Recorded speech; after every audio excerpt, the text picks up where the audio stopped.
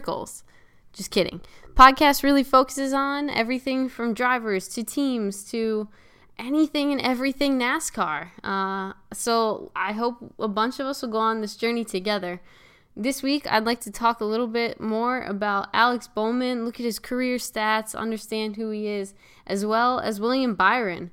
So with that, let's roll the intro. Green. This is about the time all hell breaks loose. Caution. Back it down. Missed it by an inch. Newman gets turned. He'll spin to the bottom of the Chill pill for me. Take a chill pill. Got a race to win here. What the hell was 17 was doing? 2-1. Well, straight full of break. So Alex Bowman, as a, not a newbie to NASCAR, but a newbie to NASCAR, I didn't really know a whole lot about Alex Bowman. Who is this guy? What is he doing? Has he driven? Has he raced before? Period, done, the end. So it wasn't until I was listening to the Sirius XM, The Morning Drive, which if you don't listen to that, it's a great way to start your day. Mike and Pete are hilarious, and you get really great color commentary of NASCAR. But I'm guessing if you're listening to this podcast, 9 chances out of 10, you listen to The Morning Drive every day, if you have Sirius Radio. Alex Bowman was on their show, and it really kind of inspired me to learn more about him. Just listening to him talk and how determined he is about really opened my eyes, and I was like, wow, I really like this guy. He's really driven, he works really hard, and at the end of the day, I feel like he really wants what's best for Hendrick, and to do his best. So for those of you that don't know, currently Alex Bowman is doing all the simulator work for Hendrick. So he'll drive in the simulator and feel out kind of the equipment for each of the racetracks and see what needs to get tweaked for the upcoming race and so on. So that's kind of a really neat job to me. And it kind of gives you a different perspective, I feel, as a race car driver. Really looking at the different intricacies and seeing racing in a whole new light. Now, Alex isn't really shy to racing in general. When we think about the Cup Series, he's won. He hasn't won any Cup Series races, but he has run 81 races over the last 3 years. His first race was the Daytona 500 in 2014. And in his Cup Series career, he's had 3 top 10 finishes, and he had 1 pole. And the pole that he got was in Arizona. It was in Phoenix. And, being from Phoenix and Arizona, it was almost no surprise, right? You look at the guy, and he has raced a lot there in the past, growing up there. So Alex Bowman. So let's look at some of his career stats, right? So he's not a stranger, if you will. He's not a stranger to a Cup car. He's not a stranger to NASCAR at all. I tried to do a little bit of homework here before I dove into it.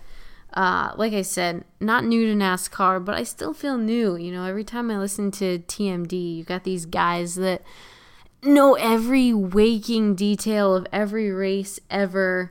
So, I love NASCAR, but my brain just does not retain that much. But looking at Alex, right? Looking at his Cup Series thus far. So he ran 81 races over 3 years, like I said. Xfinity, he ran 50 races over 5 years. His first race was at Chicagoland in 2012. He had 13 top 10s and 3 poles. Hey, that's pretty good for 50 races. And then Truck Series, my research tells me he ran 2 races in 2 years and had 1 top 10 finish there. So Alex, interesting fact, he moved to Charlotte when he was 16 because racing was his dream. He started racing quarter midgets when he was only 7. I think it was quarter midgets. Hang on, I gotta fact check myself here on the fly. But he started racing, period, when he was 7 years old, which is insane to me. quarter midgets when he was 7 years old. And in that, by 2006, he had won 9 national championships and 165 feature wins. 2006, I think about what I was doing. I was not that accomplished, and I don't think he was very old. How old was he in 2006? He was 13. That's just crazy to me. From quarter midgets, he went on to do the National Focus Midget Racing Championship, and there he had 11 wins. Then he went into the K&N Pro Series at the age of 17. 17. I don't know about y'all, but when I was 17, I had just started driving a car. So in that series, he also did very well there. He finished 6th in series points, winning Rookie of the Year. Then he went to ARCA, and then that's when he kind of came over to the Xfinity and Camping World Truck Series. You heard me rattle off his stats there. 50 Xfinity races, a couple of truck races. And then he comes into the Cup Series in 2014. And that's when he started racing for BK Racing as part of the preseason there. And so he started racing for Keselowski. And then fast forward to 2016. Junior gets hurt. He steps in and he races for him. Now, I think a few people here are salty, which, okay, I can understand. Dale's retiring. Guys coming in. This isn't like other sports where we can retire their number. Talking the other day, numbers mean some things sometimes, but not always. You think about some drivers, and the number that they're driving now, it's not, when you think of them, the number that you think of instinctively. Corey LaJoie writes on Twitter, so this is where the saltiness with Alex Bowman. He said something along the lines of, simulator work is not real work. But it is. And a few others chimed in. Some people said, yeah, well, the best you could do was finish 15th when you filled in for Dale before. And then others are like, man, I can't wait to buy my Alex Bowman gear at the hauler when I get to the first race of the season, or even on Fanatics, right? So you have a wide array. Simulator work is work, in my opinion. I think Alex does so much for Hendrick right now. I think he's in a role that he can see the different intricacies of the team and how the team goes. And I think that in itself will help him race. I think he's ready to own this number. He's worked for Hendrick for a while. I think he's dedicated to Hendrick. So in my mind, I see him going, the 88 is not Dale's number, with Dale's name on the windshield and my name on the door panel.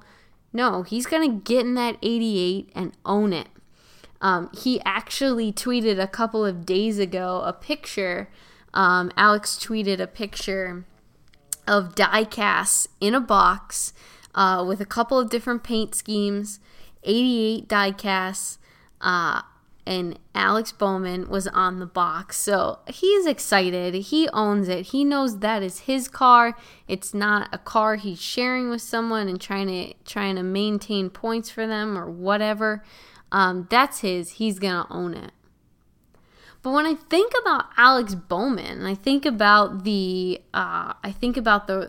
work that he's doing on the simulator week in and week out for Hendrick, testing all the cars, making sure that, all the right engineering is in place for each track and all the other things that he does. The simulator is, and my envision is Hendrick's simulator is as best to being in a race car as you can possibly be without being in a race car. Which takes me to William Byron driving the number 24 car next year. Yeah. Chase Elliott is still there. Don't worry if you haven't heard that news yet. Chase Race is getting in the Chase Race 9. And I'll get to that. But William Byron coming up through iRacing. Now, this kid, how William Byron got into NASCAR really speaks to the levels in which we are in today. So iRacing, if you don't know, is like online, and I don't really know, so I might be preaching, might be the blind leading the blind on this one, but iRacing it's online racing, obviously, all simulation based. They are official sanctioned events, just like they would be NASCAR events that you're racing, and you're racing at tracks and simulator of tracks. And so William Byron, much different path coming up than I'm going to go with any other driver that has ever graced NASCAR's presence. Because you look at Alex Bowman, you look at a guy like Kevin Harvick even, and those guys started racing, whether it was go-karts or quarter midgets, before they were 10 years old. William Byron began iRacing when he was a teenager. So what? No younger than 13? Okay. iRacing. He's not in a car yet.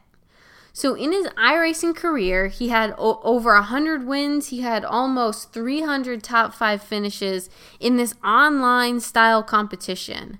And it wasn't until 2012 where his family and he explored taking this incredible path that he has set in iRacing and bringing it offline and into real life and putting him into a car. So that's when he then started racing in the Legends series. He started racing in the Legends series when he was 15. And then from there, he went into the K&N Pro series. And then from there, he went into the Truck Series. And then from there, this is his first year in the Xfinity Series.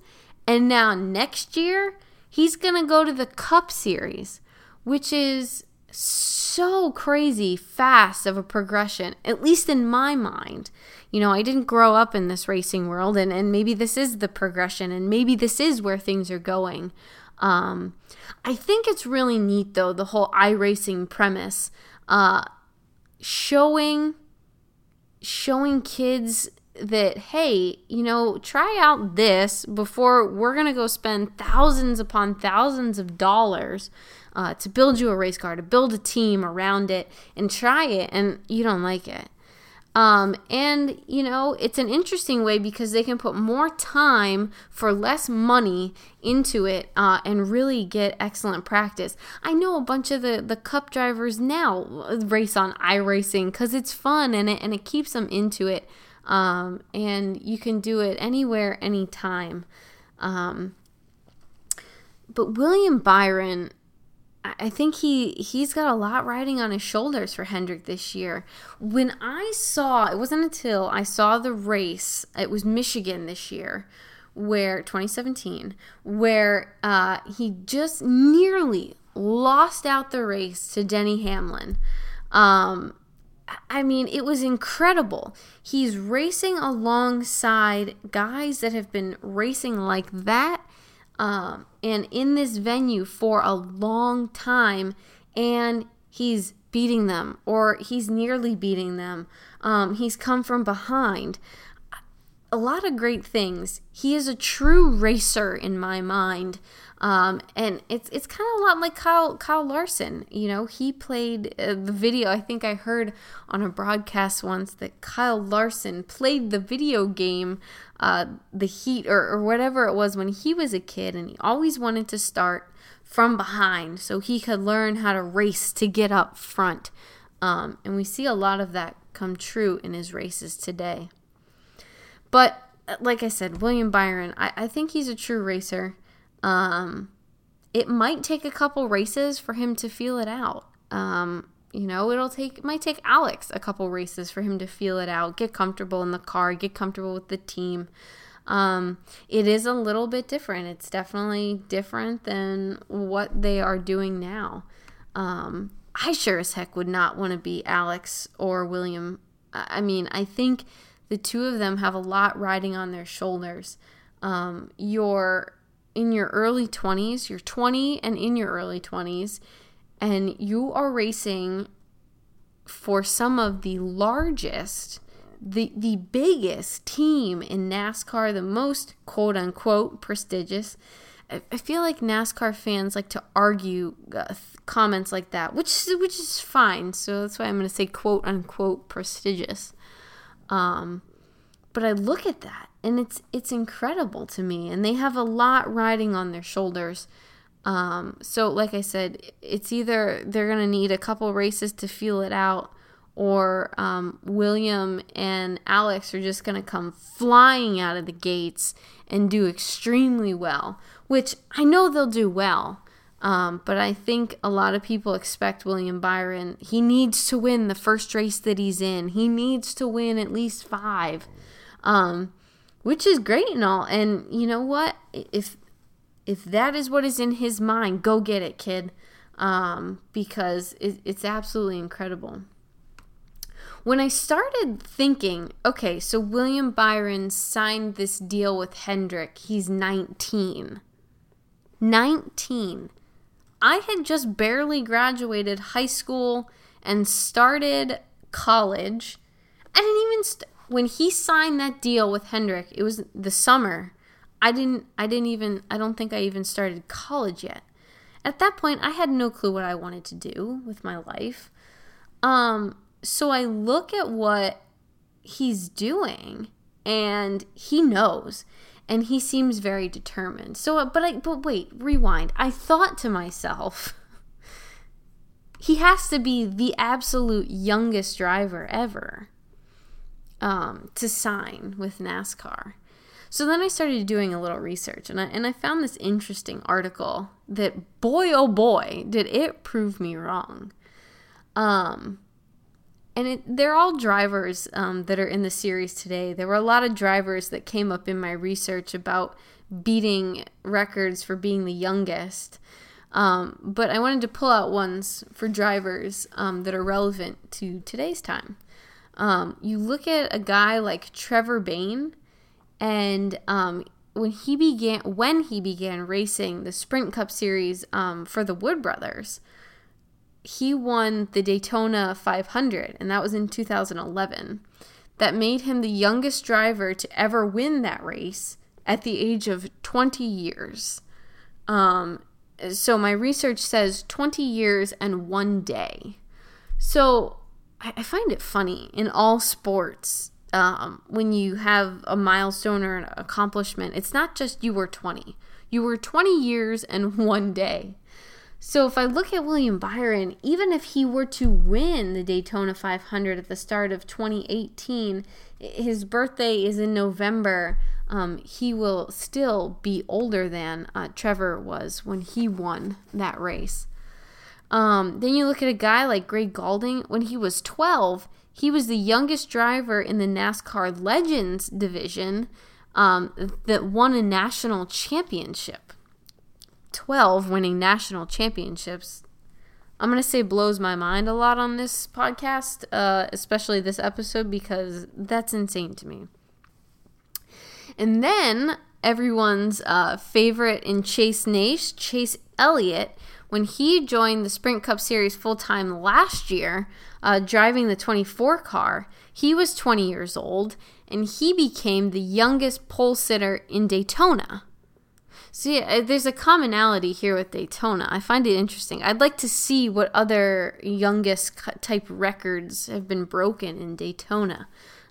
So maybe Daytona's the place. Come out there and hit it, and maybe William will get his first Cup Series win. The way that kid is rolling, I would not be surprised if he got his first win there. So then the other driver that kind of came up was Joey Logano. He was the youngest Cup winner ever at 19, so William has no chance at that. But Logano was 19, 1 month, and 4 days old. And that was in 2009 when he won in New Hampshire. So I was debunked and proven wrong when I thought William Byron would be one of the youngest ever. But in the article I was reading, there were tons of other NASCAR drivers from earlier in time, 60s, 70s, that were younger, I think, than 19 or even 20 and had amazing accomplishments. So I think with that, that's all I have for the Turn Left podcast. I hope you all enjoyed it. I think over time, we'll explore a little bit more about drivers, about teams as a whole, and just about the history of NASCAR, how things have evolved. I'll try to have some guests on. I think the Twitter world might open me up to finding some friends on Twitter that would like to be a part of the podcast. But with that, I'm looking forward to overall what the Hendrick team will bring for next year, whether it's Alex, whether it's William, whether it's Papa Jimmy at this point. He's like the dad in the garage, man. Or whether it is everyone's favorite Chase. Putting him in the 9 car is going to be really awesome. I think he'll own that like his own. I feel like him going into the 24 car maybe kind of felt like, oh, this was Jeff's number, this isn't mine. But Chase, when he raced, when he was younger, his race car number was 9. I learned that in a little online series that I watched when he said his AOL handle was Chase Race 9. The Hendrick team will do really great. So anyway, that's all I got for this week. Thanks for listening to the podcast. I hope you liked it. And if you did like it, we will hopefully be back next week with something interesting about the world of NASCAR. So that's all I have for now. Have a great day. Bye.